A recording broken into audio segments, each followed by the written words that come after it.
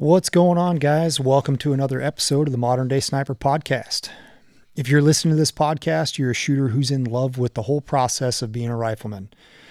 Whether you're a professional sniper, a precision rifle competitor, a hardcore hunter, or a dedicated long-range shooting enthusiast, this podcast is all about the commitment to the craft. Hey, what's up, guys? It's Kalen, and I am back. Man, it's been a pretty wild last few months, and my sole focus has largely been on my family. We navigated some really difficult times this past summer, but nonetheless, I'm super pumped to be back in the saddle with my mind now having some more capacity to get back to the things in life that truly bring me joy. With that being said, I had a great catch-up conversation with Phil, and we talked about his hunt so far this season, some of the things that we're seeing trending in the space of precision rifle nowadays. And I talked to Phil a little bit about some of my upcoming personal goals for the season. So without further delay, I hope all of you enjoy the episode and know that we're super stoked to have all of you guys as listeners. So thank you very much and enjoy the show. So, okay, so you got the back wall of your studio. That way you can split it into two different setups for different things. Yeah, essentially I can split it into 1, 2, 3, 4, 5 different setups. Nice. All black wall, black right, black left, all white wall, this corner, and then I'm gonna have it give me like my gear / charging station wall. Could be a section as well. So yeah, I was going through all of the craziness that's been happening in my life. I was in the last couple months. I decided that I needed some other way to engage my mind. So I decided to try my hand at a little cabinet making. Nice. I made myself this little, I just needed to do something different. You know, I needed to do something different with my mind, and I wanted to do work with my hands a little bit. And I'm not really familiar with working with wood, and I built this little charging station wall cabinet, and I'm going to build out the side of the gear wall with a couple of more boxes for packs and just to organize things a little bit better and get things up off the ground. And I think I'm going to use French cleats, so that way if we want to rearrange things, you can just pick the things up and move them to different spots, which is kind of cool. And for when we relocate too. So that way I can still have storage and it's modular and I can bring it with you. You know, you can say, okay, I'm going to build this little bin for packs, and I want to throw 3 or 4 packs in there that I use all the time, that type of thing, or packs for the family. Hell yeah. So that way it's just organized. So, because if you think about it, the easier it is to get at things that you need, the more you are inclined to go do that activity, right? If your shit is constantly buried in a corner or, all tucked away and hard to get to, you're way less, it's way less of a possibility that you're actually going to use it. So that's my thought process behind it anyways. And then that whole wall can then be another studio setup, right? With just a different background. Yeah. That's funny that you say that. It's one of the things that I've been really trying to pay attention to recently is just making all my shit more organized,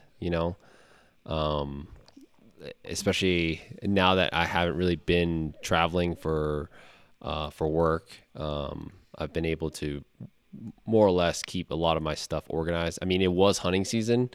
And I kind of want to talk about that as we go through our podcast. But, when you get back from a trip, especially if you plan on punching out a few more times, it's hard to pack everything up. You want everything easily accessible. Just the other Sunday, Claire and I went through and pretty much cleaned out the whole garage. Cause throughout when hunting season started to about that Sunday, there was just shit all over. I didn't even park my truck inside because there's sleeping bags, freaking boots, rifles, just random miscellaneous gear that was tucked away, just laying all over the floor. And so if I was going on a real quick day trip, I just grabbed what I needed and threw it in that approach which bag is that? It's the new Stone Glacier bag with the spotting scope on the outside.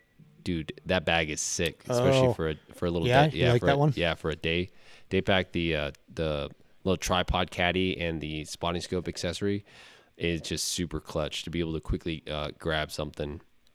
But yeah, and just like having everything organized in your life just seems so. It's just like so refreshing, right? Um, One of the things I've been We like really looking at lately too on my like speeds are just like clean setups, just like simple, effective, right? Um, which if I go to my reloading bunch, it doesn't look anything like that at the moment. Yeah, it's just I think it's like it just makes things easier for you to do. Gives you more access. And like if it takes you 15 minutes to get ready to do a job because you're trying to find all the tools, you know, if it takes you that much time to like set up to do a job, then you might want to think about, okay, well, how often do I do that job? Well, for us, we reload all the time. Like if you know exactly how it is, if you slack, you don't have, now you're behind a power curve and you can't go do the things that you want to do because now I have to go make that time up. So you should be doing it all the time, right? Especially as much as we shoot in terms of like demonstrations for classes, training ourselves, like you shoot a lot. So, but if you're constantly having to like have this real tiny space or something that's not really ideal for setting up really quickly and getting the job done, it just makes getting the job done that much harder. So like cleaning out my shop and making sure that the reloading room is in as streamlined of a process as possible with all of my everything is right there ready to go, it just makes life that much easier. Oh yeah, yeah, dude. So one of the things that Claire and I were talking about last night, we were just kind of just chit chatting about kind of my time in the Marine Corps, and I guess one of the things that I have, I don't know if I'd take it for granted, but it's been so long ago that it's definitely hard to think that I even did that in this lifetime. But Right, so like it gets crazier. we were talking about the roles of being a chief scout, right? And essentially what I was trying to explain to her is like, okay, you've got the platoon commander, platoon sergeant, and then the chief scout.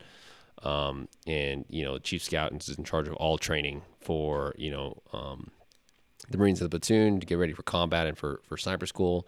And the platoon sergeant is just there. Good platoon sergeant is there is just to kind of oversee everything and make sure that the chief scout's not fucking driving the train and everyone's digging the dirt, right? And then obviously Right, he can't outrun the log train. That's right. And then to be there as a buffer between command and the platoon, which Master Sergeant Sullivan, Gunny at the time, was really great at. And one of the things that I did appreciate about him was that he let me essentially drive the ship.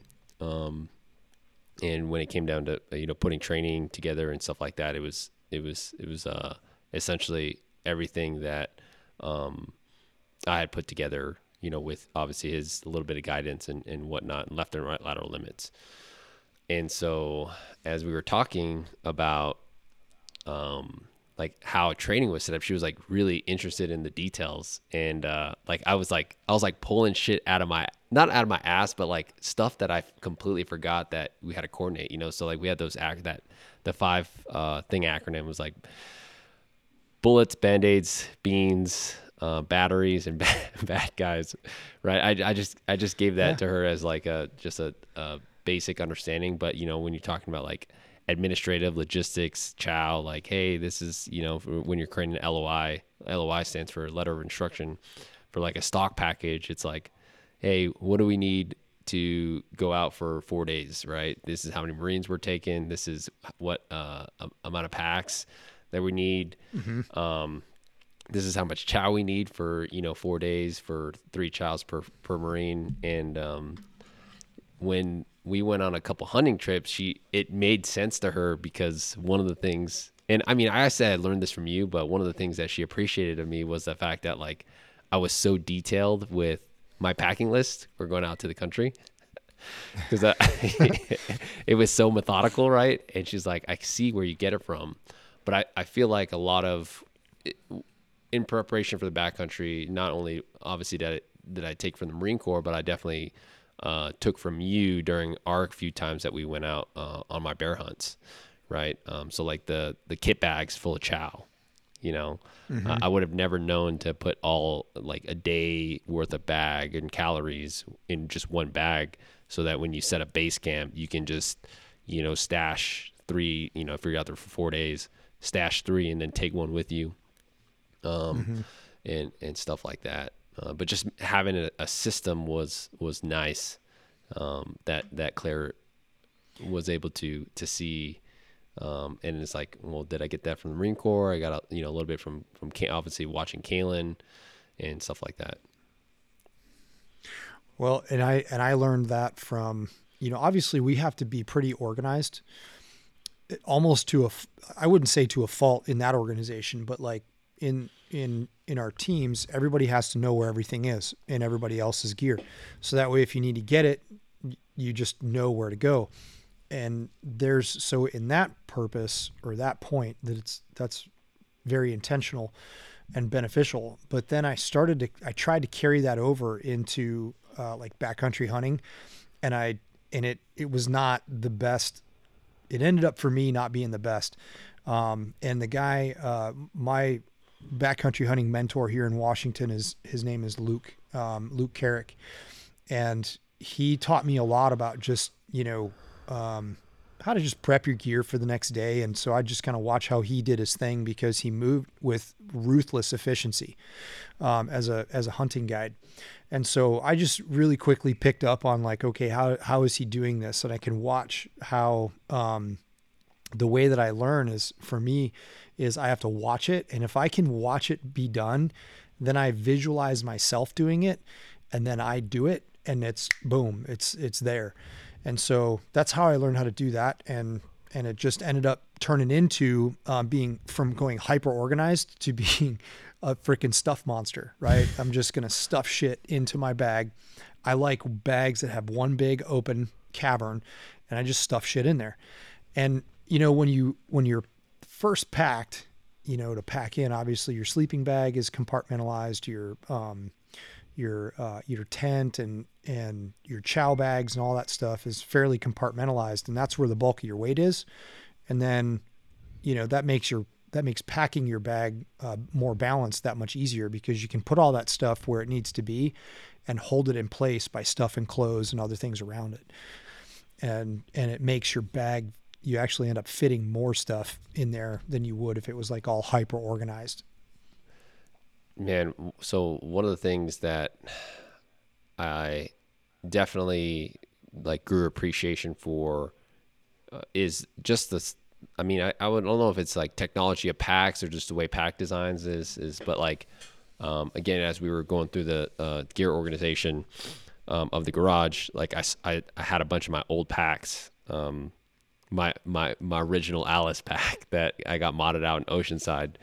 I've got a couple of Eberly stocks, some Mystery Ranches. I probably have, and you definitely beat me in this department, but I probably have like $3,000 worth of just packs that I've, you know, accumulated throughout my time in the Marine Corps and then now. Yeah. But you know, like fitting the Stone Glacier pack to me, and then being able to have a pack specific for, hey, a day hunt or, you know, a 3 to 5 day trip has been just super nice. Right. And just the comfort of, and understanding how to take that or take the pack, load it to your waist, and, you know, the load straps, and to fit it so that, you know, you're hiking with the most efficiency, that you're not burning your shoulders out, you're not burning your waist out, your lower back out. So that's one of the things that I noticed, you know, especially when I was like, you know, kind of pulling all that gear out and I was going to put it in storage. You know, I put my Alice pack on real quick with no weight on it. And it was just like, how the hell did I manage to freaking carry this thing for 11 years. It's freaking outrageous, you know? And then having a T-bone, T-bone a sniper nuts, rifle man. I where mean, like, oh no, you think about that, and then you put that pack on, and you go, dude, if I had to do like a big burly pack out with like 140 pounds on my back, like not being able to put that weight on your hips, that's straight up just, it's brutal. It's brutal on your body. It's brutal on your shoulders. And just the modernization of the equipment makes things that much easier. Yeah, modernization of equipment for both. I mean, but for both packs and layers, tripods, rifles. I mean, I was carrying the modern day Hunter out there, and that thing, even with bipods and a sling, weighs right at 12 pounds, which is nice. And then, a spotting scope, the Ascend 1.4 tripod. And then, if we went on a multi-day hunt, I took the sleeping system and that tent, the Octo tent, Hildenberg. The Acto. Yeah, the Acto. Yeah. And I'll tell you what, 2 people inside the main compartment is no bueno. Oh, no. You're talking about like the actual inner tent itself. Yeah. I think it's too small. So we tried it. Claire and I tried it before I ended up getting a 2-person Stone Glacier tent. That's on the way, actually. We tried it for one night, and we even had Cloud with us, and Cloud just stayed in the vestibule, which was fine. But yeah, 2 people in the main tent, no, never again. Oh, so was the weather not good to pull that inner tent out and just use the outer tent? Yeah, and we could have just used the outer shell, but I was being stubborn, and we just decided to try to sleep in the main one. I left the door open, but still wasn't enough. Yeah, that tent is tight for just a single person, especially if it's cold outside and you got a lot of warm, warming layers. That tent gets tight really fast. But it was my go-to for a long time. It's super efficient. It's very lightweight, and it actually will warm up inside that inner tent, the yellow portion. Like it'll usually just warm up in there, a good 5 to 8 degrees, just enough to make it a little bit more pleasant in the morning when you're waking up. But no, it's a good tent. It's been through some seriously brutal weather. Yeah, and that's one thing I just, when I get into something, I just go straight for like, hey, let's not fuck around. So I remember asking you like, hey, what tent do you recommend? And I mean, I think that's year 3 now that it's been on. It's probably still only been on a handful of hunts, but I'm excited to hopefully use it more, and excited to use now that Claire really loves going out hunting with me. So I kind of have a new hunting partner out here. That's awesome. But we ended up getting that Stone Glacier 2-man tent, so I'm excited to try that out. And especially, I think, doing some research on it and watching some videos, there's like different configurations that you can do with that, especially if it's like a different time of the year that you're hunting, early season hunts, late season hunts, and stuff like that. Yeah, pardon me, same thing. You can take the inner out, you can take the inner liner of that tent out, and then you can use it as just a rain fly in configuration. But you have to have a footprint for that, because that's how like the legs maintain the shape of the dome. But that thing's pretty, and it's a very stout tent in terms of like the strength and the construction. I've had that tent in some pretty gnarly winds, and it does really, really well. The other one that's a good one to have, they just came out with a single person version of that tent. So it's a little bit more narrow. I saw it while we were there for the demo jump that we did in August, and it's a true 1-person tent.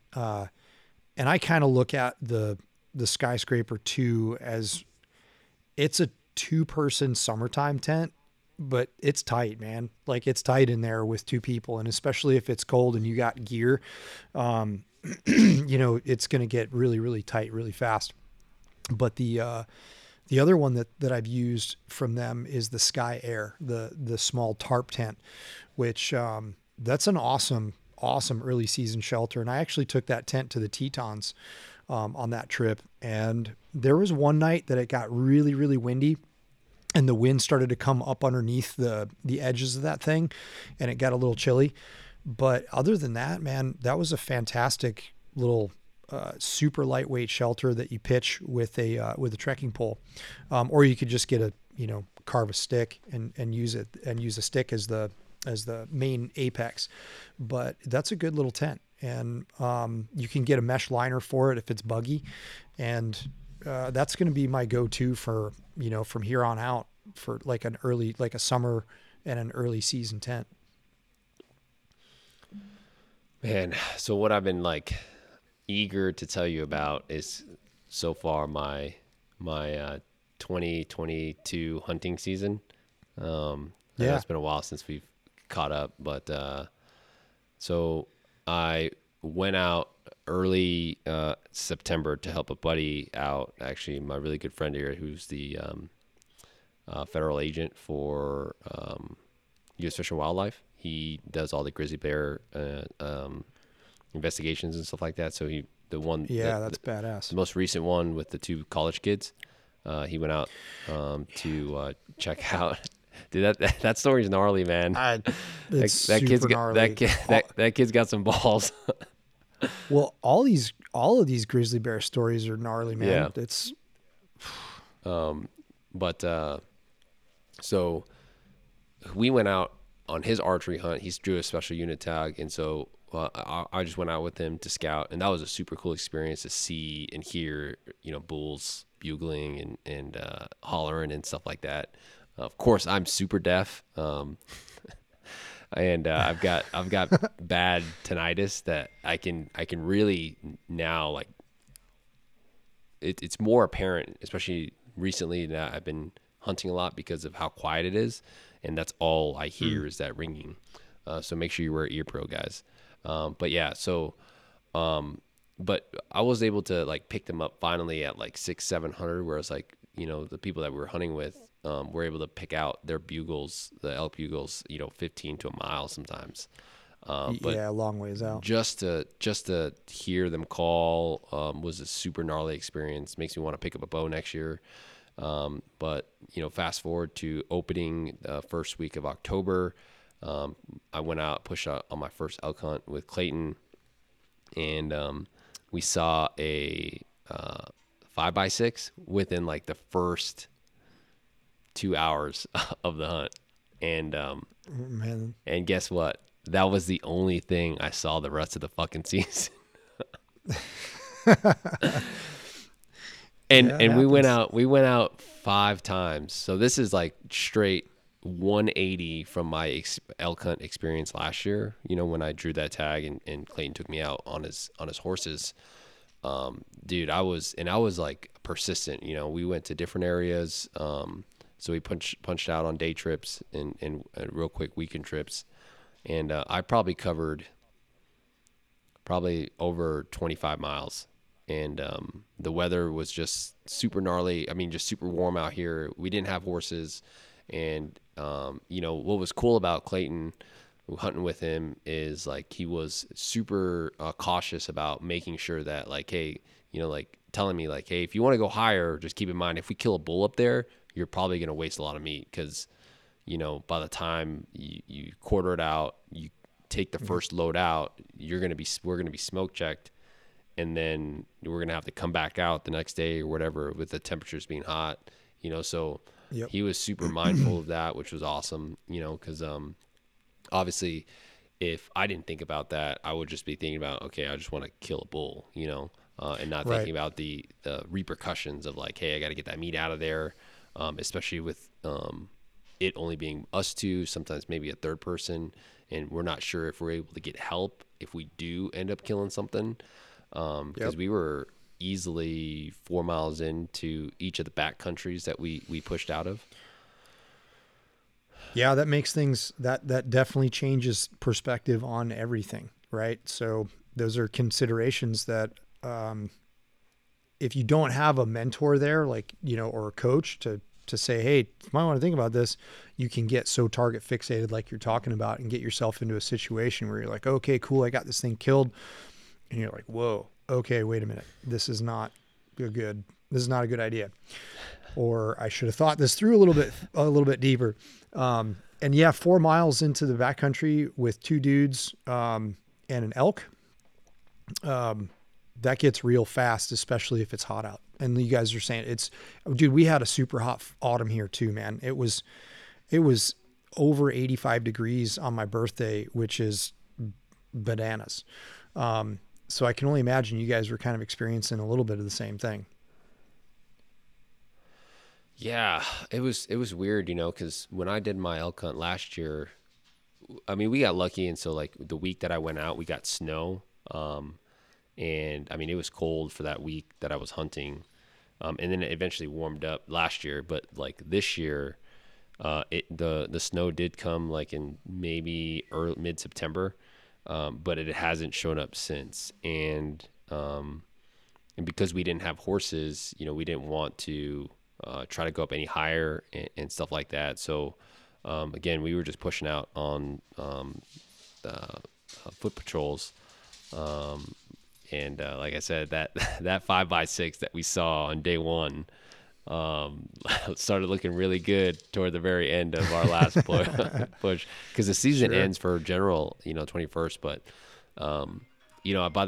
by the very end there, I was just really glad to have experienced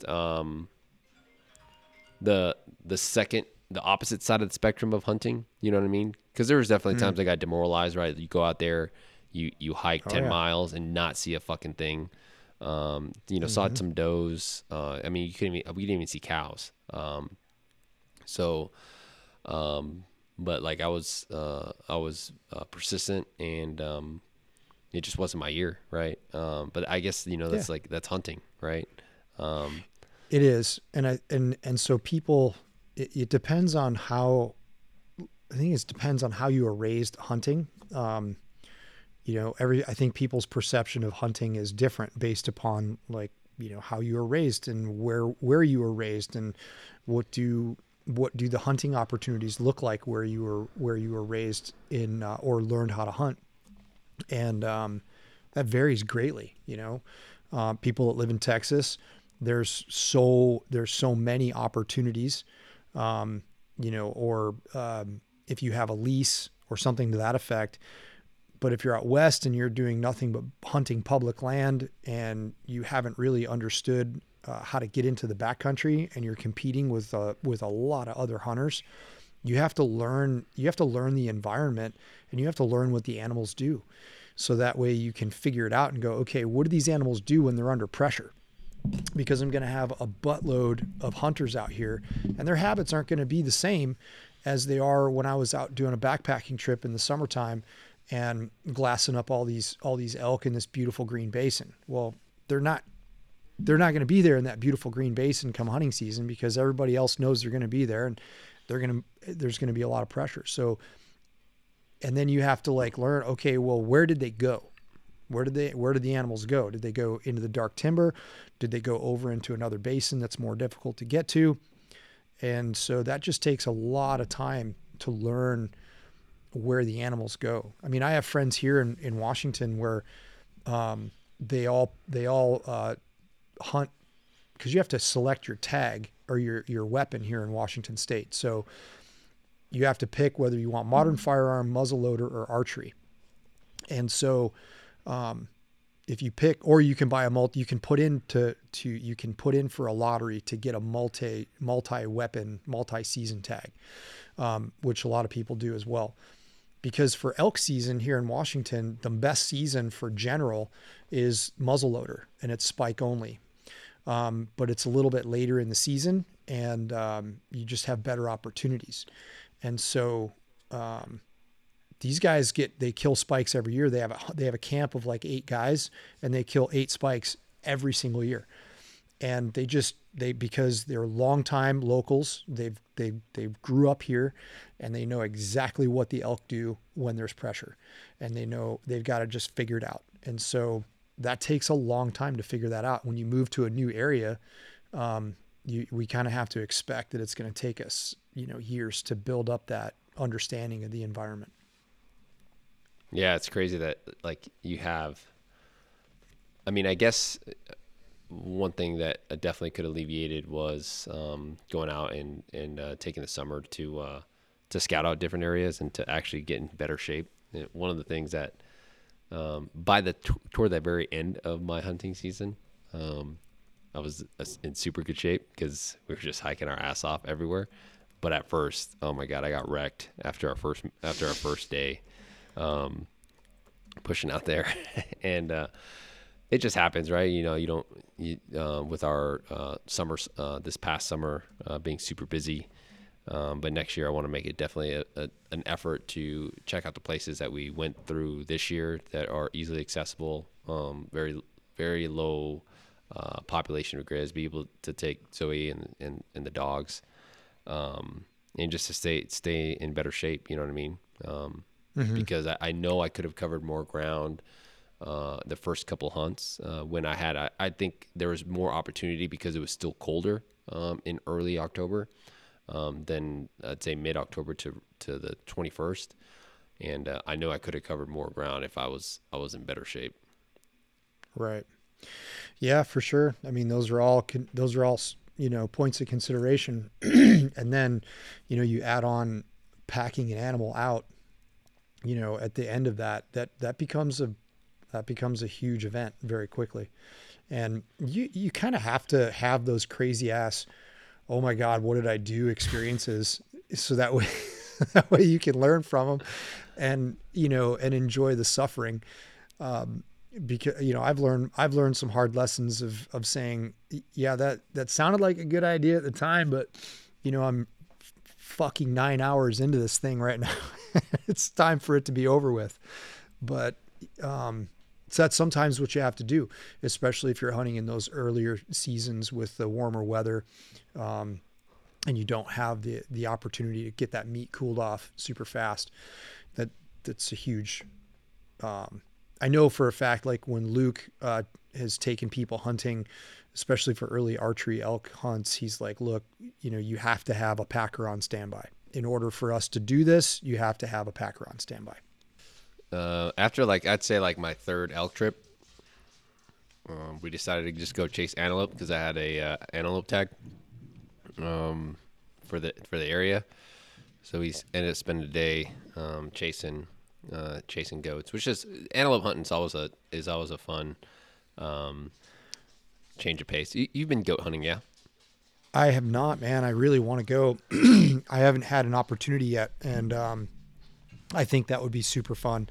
I know a lot of the Stone Glacier guys, they hunt them with bows, and I think that would be a super, super fun time too. But I would love to go goat hunting with a rifle. It seems like it's kind of reminiscent of Africa hunting, where you're just covering a tremendous amount of ground, trying to locate a herd, and then once you locate that herd, you make your stalk. Yeah, I mean that's essentially what it is, and it's a lot lower. Obviously a lot. It's not as stressful, right.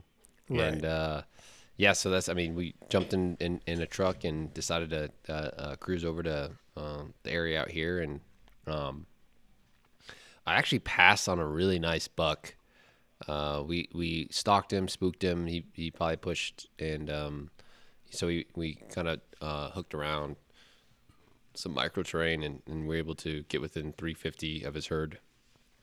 And I set up on the side of a hill, and he was I don't know, I don't know if I was looking for something bigger, or I was just all right, let me see if I can actually just have myself pass on something.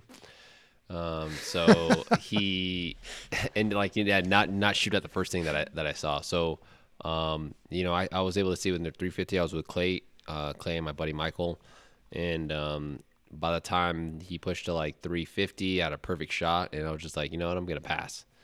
And we ended up just moving to a different spot completely, and we just saw this lone antelope, the one that I just shot by himself, by some cows. And one thing that I liked about him was that his cutters were just super high, and he had just a little bit of different character, essentially. So I decided to shoot him, and we had no wind, and so when we saw him from the road, we were able to get probably about 750, and again, I knew I wanted to keep it within 600, so stocked up to, you found a little drainage, a little creek bed, and was able to kind of stalk to him, and got to about 500 of him. And again, no winds. I was shooting the 6.5 PRC, 147 ELDMs, and there was a bunch of like just low sagebrush, so I had to get off my belly, and ended up shooting him from a high kneeling tripod. But man, I was super impressed with how those 147s performed on him, especially at that distance. The first time I shot the 147s on an antelope, and I think I shot it a little further back than I wanted to on my first time, but this time, I mean, I just straight up blew out the front shoulder. And one of the things that Clayton and I, and especially Clayton, he's been doing a lot more vigilantly than I have, has been taking pictures and stuff like that of the post. So Yep. he wants to actually do an article for the network about his findings this season, like terminal performance, shot placement, bullet selection, and kind of what has happened. So being able to process, obviously, my own meat, and seeing how that has been essentially really rewarding for me this season, especially with all my family here. My mom's been really making some bomb ass antelope dishes, but she was able to kind of see Nice. see that process, right, and really kind of immerse ourselves into the whole Wyoming lifestyle. That's awesome, man. That's cool. That's good stuff. It's hard. My goal is to get I want to get a chest refrigerator because I also want to be able to process my own meat. Because it's there is that there's this, that's part of the experience, right? But our seasons here in Washington have just gotten, it's so warm that you can't let an animal hang, so you got to be able to refrigerate it. And I need to get a big chest refrigerator because that way it'll allow me to have more time to set up and get it all processed and do and have the assembly line. Cause I grew up doing that. I grew up working as a teenager in a deer processing shop in town, and in Western New York, we went through a lot of deer. There is a shitload of deer in Western New York. So I learned a lot about butchering at a young age, and learned a lot about how to efficiently get that job done. And so I'd really love to be able to get back to doing that. And not only that, but show my son, because Luke has really started to show a tremendous amount of interest in hunting this year. And he, we've had a very interesting summer and fall in terms of our family dynamic, and it prevented us from doing a lot of the activities that we normally do. And so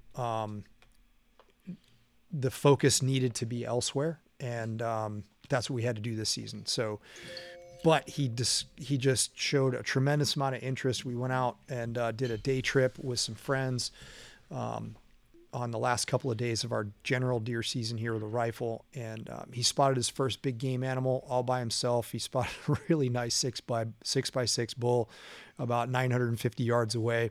He like jumped out of his skin when he saw it in his binos. And he was like, "Dad, it's something brown and it's got huge horns," and he's just jumping up and down. And I was like, let's see what you got. And I looked through his glass, and sure enough, man, there's this bull walking through the timber. I was like, "Dude, good job, man. That's awesome." So we had a good day out there. It was fun. And he had a good experience. And it was it was a location that I didn't really know about, that held a lot of animals actually. And I was kind of surprised. We saw a lot of deer, no bucks. We saw a lot of does. But even though there's pressure there, it seemed like, it seemed like there were still animals, and I had just started to learn that country. So I'm going to take some more time to do that, because it's literally right in our backyard, which is really nice. It's, I could be there in 40 minutes. Oh, nice. So yeah, it's really, really close. So, that's good for the kids. Because like you said, when it comes to hunting, when you can go out there and have those experiences where, one year, I was hunting in the Blues, and we got a really good cold snap in October, and and then our rifle season got pushed back a week. And so, locally we were like, oh, cool, man. If we get good cold weather, we might actually be able to hunt, the very front part of the rut with a rifle, which is obviously ideal. And if we get snow, that's even better. But, so on opening day, sitting out there, you've been to the spot where this transpired. This doe came running up out of the bottom, just panting, tongue hanging out of her mouth. And it was just like, whoa. And she stopped like 50 yards in front of me. And, I was super surprised. I wasn't expecting to see that early, but it was like, okay, well, that's a sign that the rut's kicked off. And sure enough, like, I don't know, 5 minutes later, the buck comes up the bottom following her, and he's just worn out. His neck's all swollen. He's a good 25-inch wide 4x4, nice mature buck, for that region. And I was like, oh man, this is awesome. Seeing deer, like, this is at 7:45 in the morning on opening day. And I'm like, man, there's going to be deer running around all over the place. We got weather coming. This is going to be a banner season. So guess what, bud? You get to live. He goes and chases the doe into the timber behind me, and never to be seen again. I went another 8 days without seeing another deer. I mean, elk everywhere. There's elk all over the place in there. But I went another 8 days, because our season's 10 days long, without seeing a deer. On the very last day, the last 4 hours of the day, I found a buck, and I got him killed. But it was just like, and then on top of it, you got really nasty weather that you're dealing with. It's cold, it's rainy. It's just not, it's hunting, but when you're not seeing animals, and it's like day after day after day of not seeing an animal, but you just got to put your time in. They're there, and you just got to figure out where they are. You got to cover the ground. You got to stay disciplined. You have to stay focused, and you got to understand that that's hunting, and you're hunting in this big, massive open area of land, and you're looking for, a very specific target. So it's all about it's about loving the process is really what it is at the end of the day. Just like everything else, I think it is that we do with anything that we do, right? If you really love the process, you're really going to be okay with whatever the result is. Even with performance, and that's something that I'm really going to focus on hard, this year, in my own terms of personal development is focusing on my process of performance. But yeah, you can have those stints of hunting where you're not seeing anything, and it's just like, dude, what am I doing? For sure. Oh man, I think that's a good transition from obviously the talks about hunting to performance with a rifle, and lately, I mean, because it is hunting season, I haven't shot much at all, really. With maybe I haven't shot much with intention, if that makes sense. The intention for myself to train, to either sustain my skill sets or to do it to advance my skills.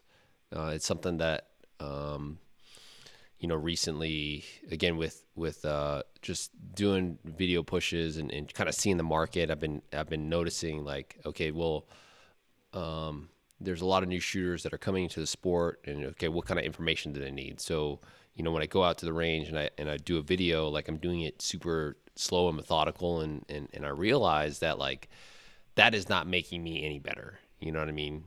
Yeah, I'm able to explain the process and show, but for me personally and my goals of like what I want to do behind a rifle, like I haven't had time to essentially, make time for myself at the range, where it's like Right. completely, pushing my thresholds, timing out on stages or, shooting super small targets.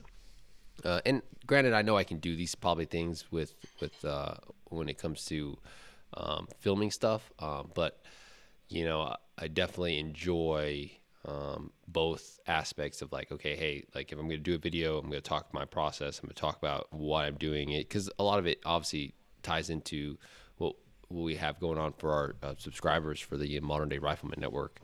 But yeah, I've definitely been slacking in the department of not, I was just say keeping my skills sharp, but trying to work through the plateau that you get when you just stop training, right? Yep. And I mean, my match rifle, that ever since I shot my last match, which was first week of September, I haven't touched it since, other than moving around the house. And so with the finale coming up in 2 weeks, and I know I want to start getting it, but like I have no expectations. I mean, it's hunting, and that's the only downside to obviously when you live in Wyoming is that like, and now that I'm embraced the hunting lifestyle, it's like, dude, September, October is hunting season. Like I can't think about anything else other Yep. than going hunting. Yeah. It's And it's your that's the opportunity. yeah, and filling the tag and just knowing and having the appreciation that like when I do put something down, like it's gonna be able to feed my family, because ever since they moved in, I mean we've been crushing meat, like we're I can imagine, dude. I can it, imagine. I almost have to check my protein levels because it's just been absurd. But yeah. So my buddy Marty killed a moose up in Alaska. Oh, dude. He shot a freaking dandy too. I think it was 63 inches wide on a DIY hunt. Beautiful, beautiful experience for him. He's an Alaskan native, and he's been away from Alaska. And this was his first real season back, where he was able to kind of jump back into his roots of being an Alaskan. And all of my buds up there now have cubs, and they're learning the backcountry flying, and it's going to open up a lot of opportunities in the future for more adventures. And he kills this moose, and he's talking about the processing, and the biggest animal that I've seen on the ground in front of me is either a big bull or like a zebra from Africa. Zebra's a pretty big critter too. But just witnessing the pictures of, butchering a bull in the field, a bull moose, that's a huge, huge, huge job. You don't realize it until you actually see it. And that happens with with elk hunters too, that have never seen an elk before. The first time you walk up on a bull elk, you're just like, holy shit, that thing is huge. And we got a lot of work to do. So that's cool, man. That's super cool. Cause he was just like, man, I got like 200 pounds of burger, and I got 60 pounds of this and 70 pounds of that. I'm like, damn, dude, that's a lot of meat. And it's a great way to know that you can truly feed your family throughout that year with that, and not have to rely on going to buy store-bought meat. I think that's just awesome, Dude, especially with the prices of like everything going up right now, it's insane. Mm-hmm. Like, I mean, Yep. the last 3 grocery runs that I've been on have been more than, like, none of them have been under $100. It's outrageous. Oh, Yeah. dude. Yeah. And that's not even buying freaking meat. Right. Yeah. That's like milk, and milk is what? Milk's up to, if you buy if you buy an organic half gallon of milk, it's $7, Yeah. $6. Oh, Yeah. man. Yeah, it's pretty insane, dude. Like $100 nowadays is pretty much like $10 when we were kids. You know, it's just it's a bizarre way of looking at it. You know, $100 is like, yeah, $100. So Okay. I've been wanting to ask you, just because I want to see if you're seeing the same thing I'm seeing, or maybe our just attentions elsewhere. But like, what's new with precision rifle shooting? What's trending? What's new? Like, what's trending right now? I don't really see anything trending. I don't really see anything trending other than like amp annealing neck tension graph photos all over the internet. But other than that, I don't really see a whole lot trending. Maybe the algorithms are changing on social media, and you know, you're seeing different things, but obviously it's hunting season, right? And a lot of people are focused on that. But, you know, Hornady just dropped a bunch of new products today, which I think are freaking badass. I know everybody's going to hate on the 7 PRC. You know, if you're hating on a 7mm, that's shooting 180 grain bullets at 2,950 feet a second from the factory, like, just reevaluate your priorities, man. That's a fantastic cartridge. And, I think it fit a needed gap with that product line. And to see that come to fruition, that's awesome, because it excited me, because as a 7 SAUM shooter, now I can back my 7 SAUM down to 160 grain class projectiles, speed them up, have lighter recoil. And now I've got, you know, a 6.5mm short action Magnum, and then I got a 7mm short action Magnum. And it's going to be hard. Now it's going to be hard to choose between the two, right? Because they're both going to have relatively similar performances. And then now you have a long action 7mm that you can shoot 180 grain bullets out of factory, with factory ammunition offering. That's badass. You know, that's awesome. And we know that ammunition is going to shoot really well, because like we've always discussed, the Hornady's 140 grain match ammunition is essentially like turned into Federal's gold medal match for the 308. So like, if your gun doesn't shoot that Hornady match ammo, there's something wrong with it. We got to get it fixed. So that was cool. We got a couple of those precision scales from Hornady that we're gonna test out. I haven't actually used mine yet, but what I will say is what I have been using is that dual Chargemaster Pro from Hornady, and that thing is awesome. Those two things are awesome. They throw very consistent charges, and they're quick, and I really can't see. So I loaded 20 rounds from my FX120i auto trickler setup, and I loaded 20 rounds with the AB Hornady auto loader or auto charge thrower, and there was no difference in the extreme spreads. There was no difference in any of the data. So it's just kind of like, okay, well, what's there to worry about now? Hey, we need to worry about shooting, because that's under control, that we've already got that figured out. So that's kind of cool to know, because that's a great low price point precision charge throwing system that you can get a dual, and you can load that much faster, which makes a huge difference, especially if you're on a progressive press. Man, there's so much, not just some buzz out there, but there's been so much, not information, but there's been a lot of like over analysis, like with reloading and shooting, and it's like, you guys stick to the basics, man. You know, like stick to the basics, dude. You know, like the factory ammunition rifles that you can buy off the shelf are so damn accurate that it's going to take you literally burning out that barrel, or the amount of money that you're going to spend by putting reps in by shooting a bunch of ammo before you even start to see a difference in your shooting ability to shoot the difference. You know what I mean? I think it's really important that even with factory guns, that you've been doing a lot of shooting with factory guns.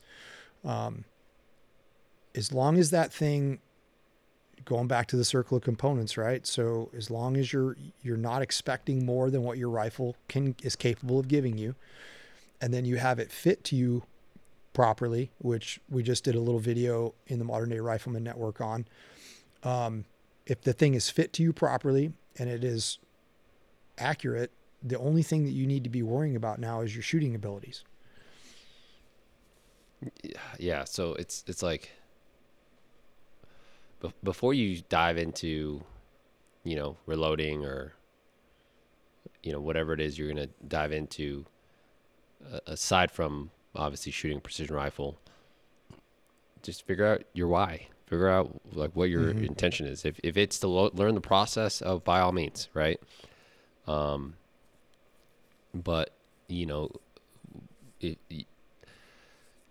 don't paralyze yourself with all the information that's getting flooded out there with people's social medias and whatnot, that it doesn't allow you to do anything. You know what I mean? Like, find one person that you trust, and figure out their loading style and learn that, right? And then once you figure you got that down, and you're like, oh, how can I squeeze another 1% out of it? That's when you start tinkering around, right? But like, if you're not at that level yet, worry about putting more reps in at the range.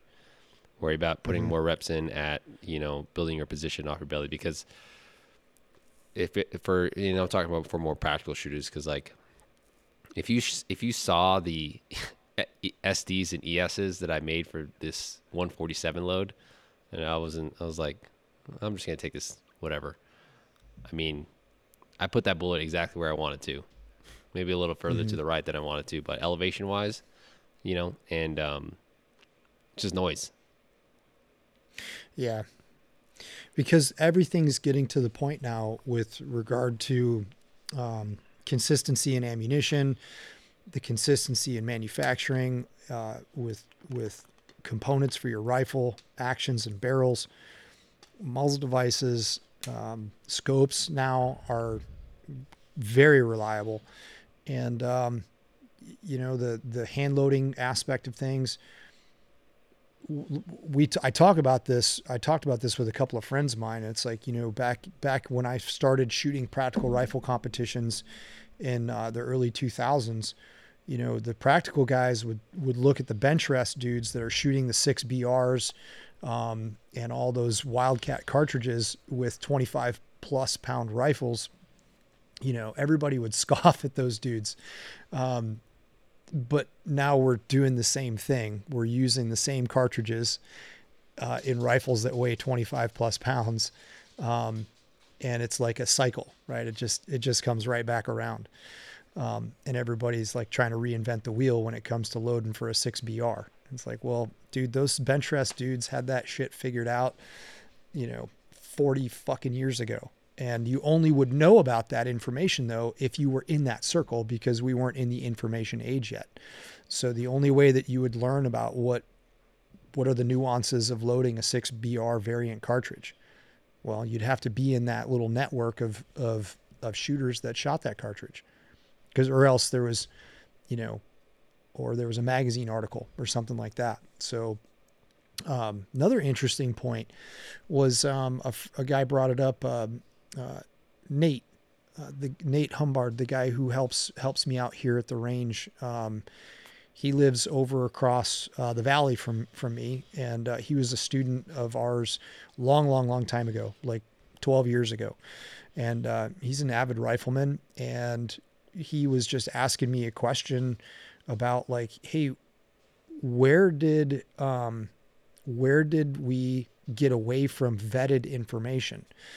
And it was a rhetorical question, because it was just like, well, I mean, obviously the internet age, right? So back in the day, before the age of the internet, the only way that you were going to get information about these topics was a magazine article. And so the publisher of the magazine was the gatekeeper of whether or not, that author of the article had credibility. And where did the credibility come from? Well, a network of individuals that know each other. Well, then, yeah, that individual says, okay, cool. He's vetted. Let's publish that article, right? It's not that way anymore. Anybody can publish anything, anywhere about anything, right? And people are going to consume the information, and it's difficult to know where that source came from and whether or not it's vetted. And I don't think, and I know that kind of teeters on the aspect of arrogance in some ways. But when you look at it, it's like, okay, well, you just have to be able to sift through that information. And that takes time. That takes a lot of time, which is really why we developed the Modern Day Rifleman Network anyways. But, the vetting of information and having it out there, so that way, like, you can sift through the buzz, right? And go, okay, what's the fluff? Where's all the fluff at? And then let me get to the meat of what it is that I'm looking for. Yeah, I think, if you want to, if you want to learn from the best, obviously you got to figure out who the best shooters are, and stay in that realm, right? You see what they're doing, their practices and reloading and cleaning and stuff like that. But if you just want to learn how to shoot long range and get into it and get your feet wet and understand, like, hey, these are the circle of components, and just build a foundation of, like, what really matters. Don't paralyze yourself by over consuming stuff that doesn't matter, right? Right. Find a reputable teacher. I'm not going to say instructor, but a teacher in this space that is there with your best interest of just communicating information. That's not trying to sell a product. Mm-hmm. That's not trying to sell you on some super high speed way of doing things, right? It's just like, hey, this is what matters when it comes to shooting a precision rifle. You got high quality components. Right. You mount your shit right. You set your rifle up correctly. You understand where natural point of aim is, trigger control, breathing, keeping your face on the gun. That's it. That's it. Really. I mean, and then understanding how once you establish those connections and you're doing that stuff subconsciously, then you can start adding more stuff to the layers. Yep. And I think that's lost in translation. Just talking about hand loading, sending you a message and being like, hey man, 4 common mistakes that hand loaders are making. And I think that a lot of times with the information age, these techniques, everything starts to get watered down and people kind of lose vision of what the actual end goal is. And I'm writing an article right now for the network, same kind of concept with, your 4 mistakes of rifle setup. I think this stuff is important because as we see this information age continue to grow and social media continues to grow, getting back to the basics of, like, you and I both know that there's really no such thing between a basic shooter and an advanced shooter. There's really not. It's taking the same set of skills and adding more problems to the mix. Yep. And saying, okay, well, you have now this problem to solve. And this problem happens to be you have 60 less seconds to complete this much work. How are you going to do that? Okay, well, now I have to streamline my process. I have to analyze, how am I getting from point A to point B? And so just things like that, where that's what separates the difference between a basic level shooter and an advanced level shooter. Skills are the same. It's just how fast are you processing and how much capacity does your mind have to problem solve under whatever conditions presented to you. So, and that's really that's where my focus wants to be this year. I really want to focus on that. I've been it's been a while since I've been on the podcast. I had a really, really tumultuous summer and fall, and my focus needed to be elsewhere in order for me to be able to be present here for all of our listeners and all of our viewers and followers. I needed to focus my efforts on my family. So I am rusty, and I really have a desire to get back to, because this is my passion. It is a passion, and I want to continue to push the envelope of what I'm capable of. And I want to do that and the crazy thing is I want to do that in all aspects of my life. Like I want to do it skydiving. I want to do it climbing. I want to do it hunting. I want to do it with a precision rifle. I want to be it's like you want to do all of these things, but you end up being a jack of all trades, but yet a master of none. But it's like, okay, well, how far can I push the envelope of being a jack of all trades, and how good can I be at all of these things? And can you achieve mastery in all of those things at once? I don't know. It's going to be cool to find out, because I'm going to give it a shot. So I'm pretty stoked to get to really truly put a plan in place and work off of that plan. So that's one of my major goals for this upcoming season. After watching 14 Peaks, nothing is impossible, bro. Right? It's such a good movie, dude. Such a good movie. That was an insane documentary. I was just like, man, I'm over here complaining about 8,000 feet. This dude climbed up 8,000 meter peaks. Oh man. And just to having been to that region of the world and lived in that region, it is so austere. It is so savage. And to know, you have to be so climatized, not only for the altitude, but just the environment itself. Going from that high alpine, 18,000 feet back down to a place like, even Kathmandu's at about 4,000 feet, but just the difference in, the density of the air and the humidity levels.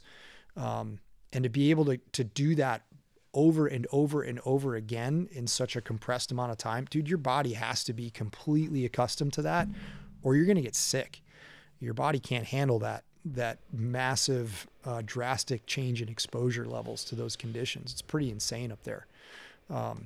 Very majestic. It's a different planet. It's like, well, I mean, it is a different part of the planet, but it just seems like you're on a different planet up there. It's so barren. Man, what do we got coming up? We got some stuff dropping. We got some classes. It's been a busy couple months. Hunting season. You've had a lot going on with your family, but November's right around the corner. We've got Pig River. We got Pig River. Again, this is going to be our third year. Love coming to that range. We still got slots available for advanced competition clinic. Positional sold out, which is awesome. Thank you guys. Thank you guys. We got a wait list going for that one too. And then after advanced competition, I think you and I have the rest of November, December from not traveling, and then Altus in January, and hopefully some military contracts in mid-January during SHOT Show. And then you've got Volusia County in February, and then we are still kind of prepping or ironing out our first quarter 2023 season with regards to the in-person classes. But stay tuned for some experiences that Kayla and I have been talking about for the last couple of years of literally, living the whole sniper lifestyle in 5 days. Land navigation, stalking. It'll be fun, man. It'll be a good time.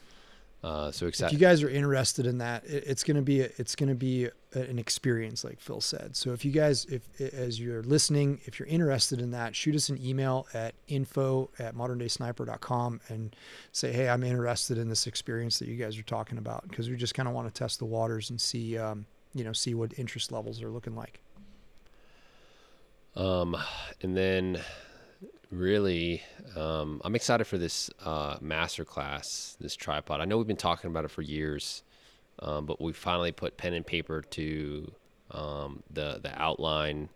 And I mean, even as we were developing the outline, we were starting to pull all these other different, not crazy ideas, but like, hey, we should talk about this, right? Because these are specific points and aspects of tripods, selecting a tripod or comparisons of that, like not only no one else has done, but like you need to consider, right? It's just like, I mean, a tripod nowadays is like buying a rifle, right? There's more than one specific to the application, but you have to understand exactly what you need it for, right? So that you can maximize the use for that tripod system and that you know what you're getting, right?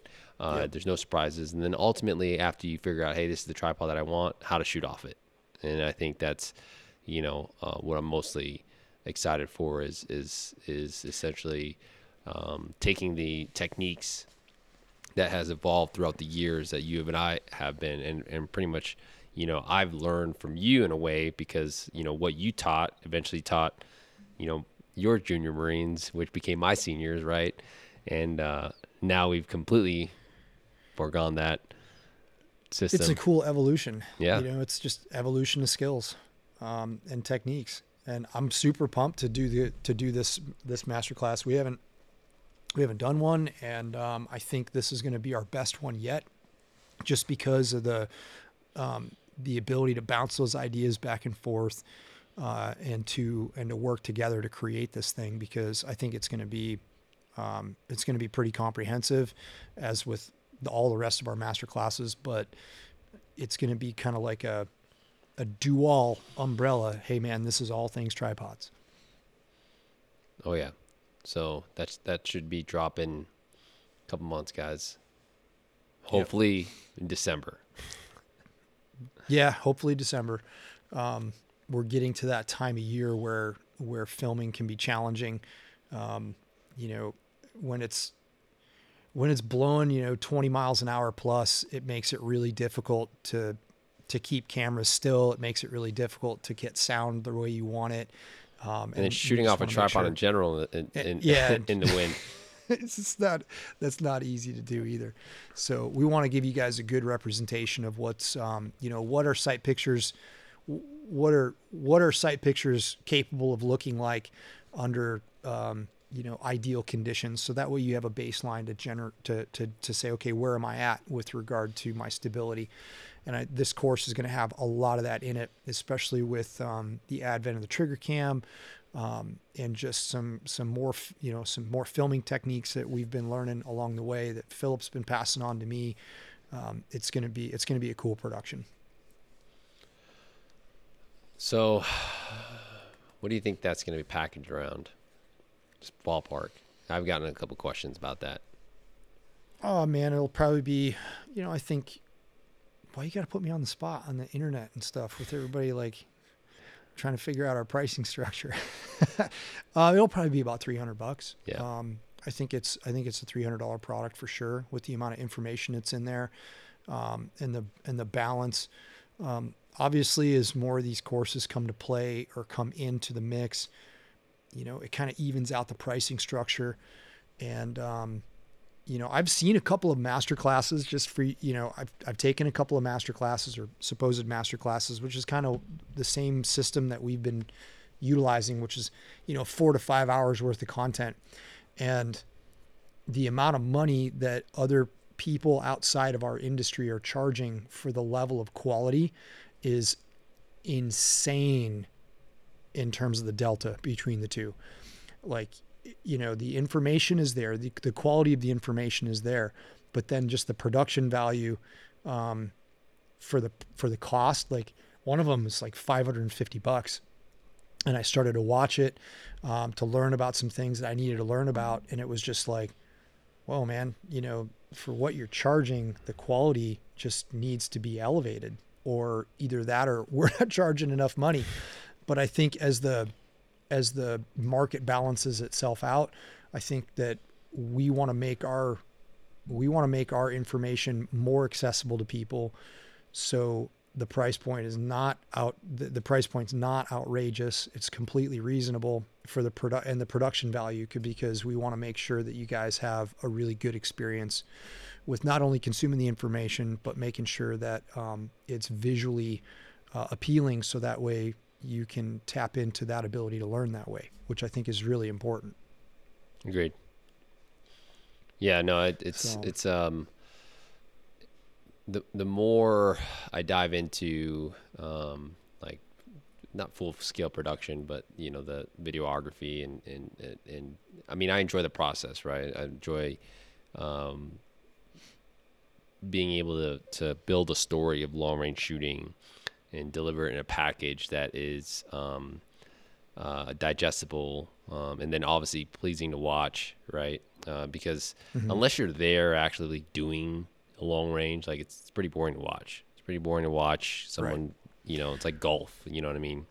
But like all of our in-person classes, I mean, all the students everything's lit. I'm going to use my millennial term there, because like we're teaching a class and immediately boom, go out and we test it. We practice, we apply it.